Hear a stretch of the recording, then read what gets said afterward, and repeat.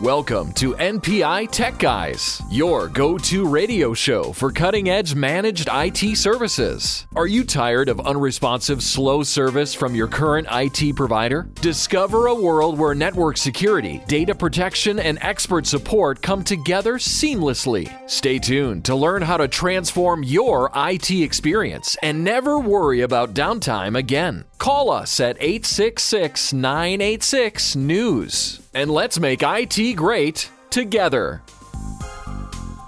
Happy to have you along, my fellow tech enthusiasts. I am Sam Bushman. This is Tech Watch. We keep an eye on tech so you don't have to. I've got with me Chris Adams from Network Providers. Welcome, Chris. Hey, Sam. Welcome. Welcome to the show. Thank you, sir. I've also got Jay Harrison with me as well. Hi, Jay. Hi, guys. How's it going? I'm doing fantastic. We're also going to be talking about several different security issues today. We're going to be providing solutions, of course, to those issues. And we've got a website that I want you to kind of keep an eye on, npitechguys.com. That is the site that will let you listen to the podcast, share them with your friends, and more. There's another site, networkprovidersinc.com, for network providers, the local affiliate in Utah. And on those sites will be an RSS feed that you can watch, keep an eye on, etc., with news articles, news stories, all talking about everything related to tech. Like I say, we keep an eye on tech so you don't have to. And so those newsletters and those tech tips, cyber tips, etc., will be available with guidelines and details. So if you hear us on the radio, on the podcast, and you go, you know what, I want to do that for my company, or I want to check that out on my own, you can go to the newsletter on the websites or go to the articles, and you can do the step-by-steps or any details or get reminders or share them with others. Anything you want to do is available via the websites. The first cybersecurity tip, why you want to cover up your webcam. This is a critical one that most people probably don't even think about. In the olden days, when you had added a camera to your computer, it was obvious. But nowadays, every computer, at least laptop-wise, pretty much has a webcam in it, and people don't even realize it, Chris.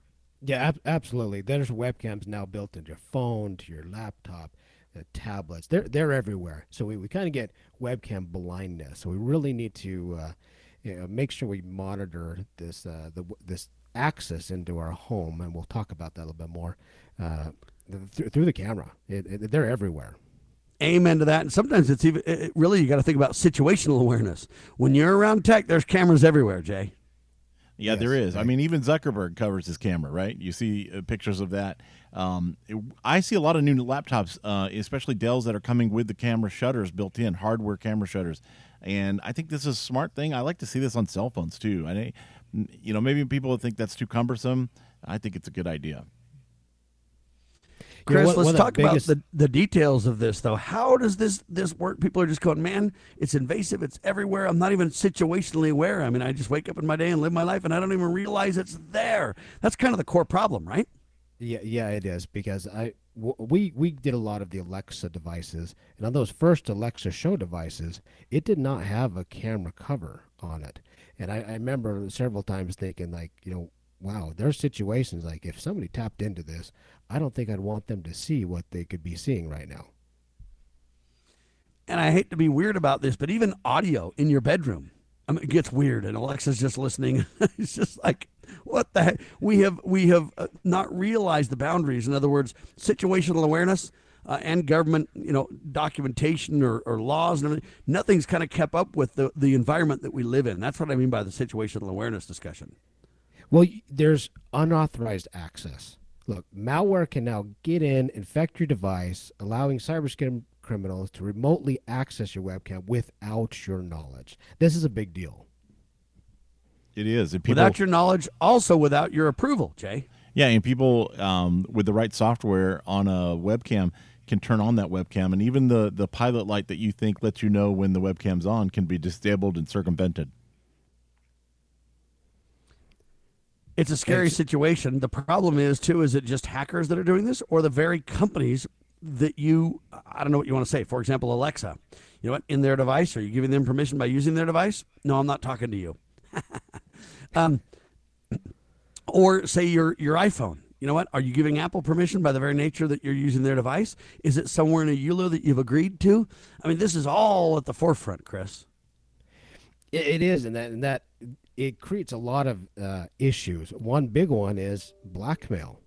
Look, if an attacker gains access to your webcam, they could be recording compromising footage, they attempt to blackmail you with it. I mean, they now have control over you, in a blackmail situation. What do we do in this situation then? Being situationally aware, I think, is really important. Understanding it, hearing about it, going, yeah, good point. Making yourself knowledgeable and aware is one. But what else can we do, though? Some people feel powerless, too, Chris. Well, I think the biggest thing and the cheapest thing is those little the flaps that go over the webcam. I always have mine turned off. You can even buy a little sticker that has a little flap that you can just put right over your webcam if it doesn't have one built in. And because when you do that, you got defense in depth. I mean, you use multiple layers of defense. So you've got here a physical defense stopping that actual access. Let's say they do have compromise of your computer, your laptop, your phone, but they cannot get through a physical defense. The only problem with those is, and they are good, and I totally recommend them. I'm with you, Chris, on that. Is then with the microphones, you don't have a lot of control over that. Some laptop manufacturers have included a hardware switch for microphones as well, which I think is a great idea. But it probably causes them as many troubleshooting questions to their support as it prevents, and what is why a lot of people just shy away from it. Manufacturers, I mean. But the microphones, you don't have any control over, and you don't know whether that thing's on or not. There's not even a pilot light most of the time on that. Yeah, that's true. Well, I can trump you all in this case. I don't know how many people know I'm a totally blind person. I'm in an IT profession. I've been here for a long time, several decades. What I do is I tell my computer not to do anything when I close the lid.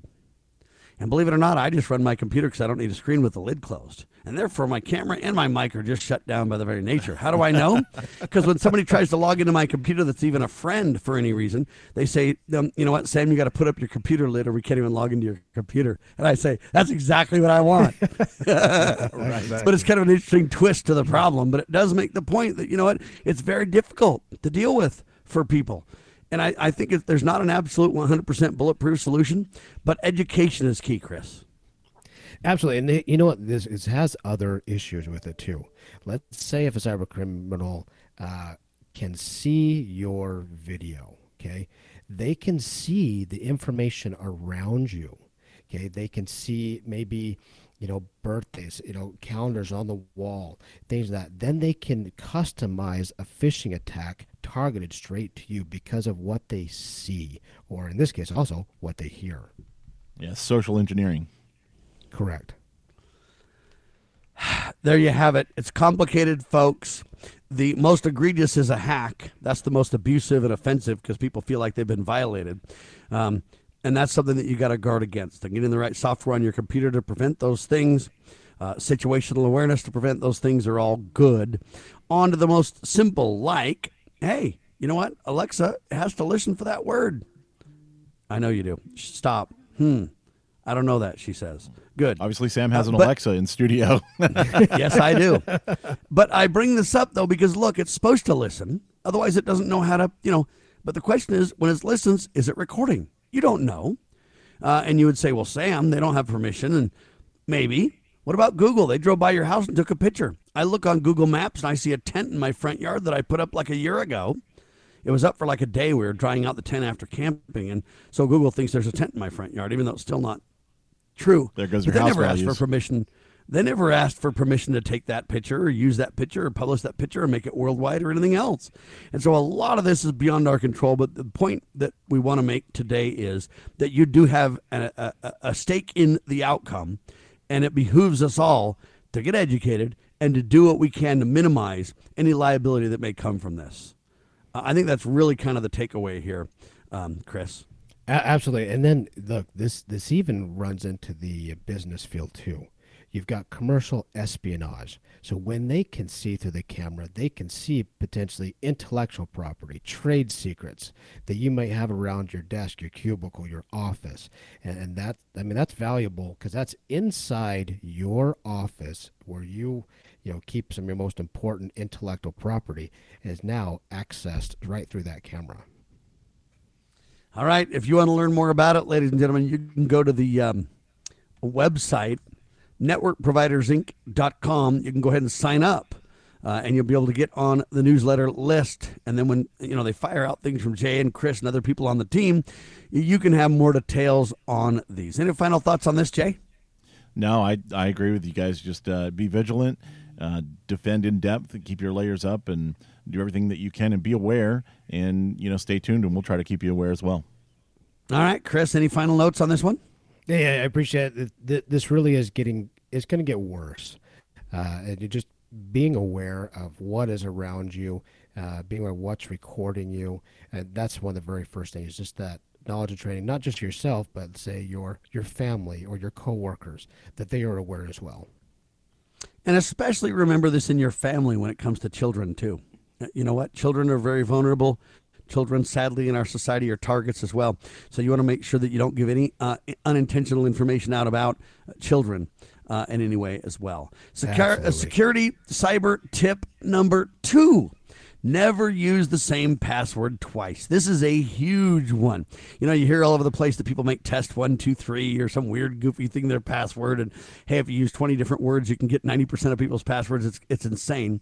Not only do you need to not use the same password twice, but you need to use some kind of password security software so that you can store passwords, so that passwords are auto-generated, long, unique enough. There's a lot to this, but you know what? Don't use the same password twice. It's critical for a ton of reasons, Chris. Well, biggest one being the single point of failure. Look, if one account is compromised and you use the same password, all the accounts are compromised now. Yes, indeed. A lot of people use a similar password too and have variations on it. I think to some degree that's fine, depending on how detailed your variations are. But even that can be problematic. A single point of failure, a simplicity scenario where people can guess. The reason for long, randomly generated passwords is because they infinitely become harder to hack or to deal with, Jay. And it doesn't take much if you use the right tools. It's actually even easier than trying to remember whatever passwords you put in by hand. It's actually better, easier, more simple, but a gazillion times more secure, Jay. That's true. The best password you have is one you don't know, right? You have it in your password manager, and they couldn't beat it out of you with a rubber hose. But coming back to that single point of failure, though, some people will bring up the idea of when you have a password manager, whatever that is, Bitwarden, LastPass, whatever you're using, does that give you a single point of failure? Because what if the bad guys compromise your master password? Sam? It's a fair point, and that's why usually there's two-factor authentication or multi-factor authentication that goes with a lot of those password managers to make sure that that's not a point of vulnerability. But it is an issue, and I guess my response to that would be, yeah, but it's one password I can change often. So now if I have it but I change it often, even if it does get compromised, as long as I change it relatively often, I minimize that as well. And again, this is kind of a situation where you're trying to fly under the radar.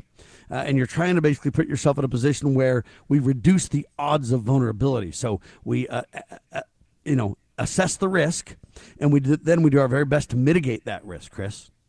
Yeah, because if you use different passwords, you have a limited damage control. So if they get into one layer, they cannot get to the second layer or the second piece of information if you're using different passwords. I know it can be really complicated, complex, remembering, but this really is a big deal as not keeping the same password. And that two-factor authentication is probably one of our best defenses to mitigate this as well. And two-factor starting to become kind of multi-factor authentication too. And instead of just two, there's multiple ways to do a lot of these things. And sometimes it's email, sometimes it's text, sometimes it's a code somewhere, sometimes it's one of these auto-generating softwares that Google have and others have that generate a number that you can use. There's a lot of ways to do it. I think we need to make strides in this, though, because it's complicated, right? It's like to go into my house. If I have 56 doors, it's really hard to get into my house. But, man, it's such a pain, I decide never to use them. I leave all the doors open but one. Now those 55 doors don't help me. We need to start to find ways to improve this and make it simpler or more simple to use, but yet effective. And I think some of these key fobs that you can put up in front of your screen or put up in front of a key reader or anything else, some of those things can help because they're hardware based. They're yes, it's a single point of failure if you lose it, but at the same time, it's harder to duplicate or replicate or mimic or hack or, kind of thing, Jay. It's a tough balance we're trying to achieve here, right? It is. And I think that you got to, again, take a strategy where you're not being the low-hanging fruit. And a lot of people that are just using the same password, the same credentials for dozens of different sites. They're the easy ones for these script kiddies. Once one place gets hacked, say Dropbox has a breach, and then all of their stuff's getting hacked because people are running it through these scripts. If you just have different passwords for everything, that's one way to do it. Even if you're just using your own little algorithm in your head, you've just got to change things up. I recommend using a password manager with a secure, long, strong password, and even really the one that you don't change very often, because if it's long and strong and secure and you don't use it anywhere else, you don't need to change it all the time, because then you run the risk of forgetting it if you're changing it all the time. Or making a typo and getting locked out, or et cetera, Chris. Absolutely. And one thing we all need to realize is if a hacker realizes that you reuse passwords, that password becomes more valuable to them, since that set of credentials can provide access to multiple assets. So they're looking for those. I got the golden password. That is worth a lot more valuable to them. Yeah. It is. It's also important to understand, ladies and gentlemen, I agree with this. You know what? You want to make sure you're not the low-hanging fruit scenario. Flying under the radar is another way to describe it. If you have different passwords for everything, and you have, say, a master password that's a long, password, and even if you do find a way to change it relatively often, you start to create the odds, and they narrow to where it becomes so unlikely that you're going to have a breach. And even if you do, it's like, okay, the breach happened, but my password's been changed. I hear the breach happened 2 weeks ago, but it was changed 8 days ago. So it's a matter of just learning these practices, sticking to them, sharing your passwords with nobody, writing them down nowhere except for in your password manager that's usually secure. A lot of times there's zero trust by nature, and so you don't even know the passwords. Neither does the company that hashes them for you. Nobody knows them, so if you lose them, you got to reset them or they're gone. So there's ways to go about this that really reduces risk, and that's what this education is all about, Chris. Absolutely. And one thing we want to be really aware of is the ripple effect, that making sure every one of your passwords is nice and long and secure. But let's say if your email password, your bank password is very, very secure, long, everything, but your email password is not. Let's say they compromise the email, they can have the bank send a password reset to your email. Now they have access to it. It doesn't matter how good your bank password was. Ladies and gentlemen, it's kind of a whack-a-mole scenario. I mean, it's tough. It's a cat and mouse game where everybody's trying to get ahead of it. We cannot give you 100% solutions. Nobody can. To pretend so is to be dishonest. The truth is that you can learn to mitigate and reduce risk big time with education and best practice. And that's what we're educating towards on your radio. This is Tech Watch. We keep an eye on tech so you don't have to. Here's what you do. You get a good, solid password manager. Bitwarden, Keeper Security, some of those. Do you use a password manager, Chris? I do, and I make sure that first password is really tight. And which password manager do you use? I use LastPass right now. All right, I use Keeper. Jay uses Bitwarden. So we're not telling you that one's perfect or better than the others. There's reasons for you to use different ones. But look, get a good, solid pass manager. Go through and make sure that your passwords are never used more than once. Make sure that those passwords are long, the more random. In other words, let the password manager generate the passwords so you don't even know them. And then there's usually tools on the back end of some of these password manager applications that can run on the dark web and see if you've been hacked. They can also look at your passwords and tell you, look, these passwords aren't strong enough. They can give you a lot of intel that can help you up your game as well. And the goal really is to minimize the vulnerabilities to where, you know what? Well, they're going to use LastPass and pass you up and go to somebody else. You'll be last on the one to get hacked list if it's easy to do. Now, you can't prevent other people from getting hacked, so your password may fall into the wrong hands, but let it be one password because it's the only one used in whatever got hacked. don't let it be across all your stuff.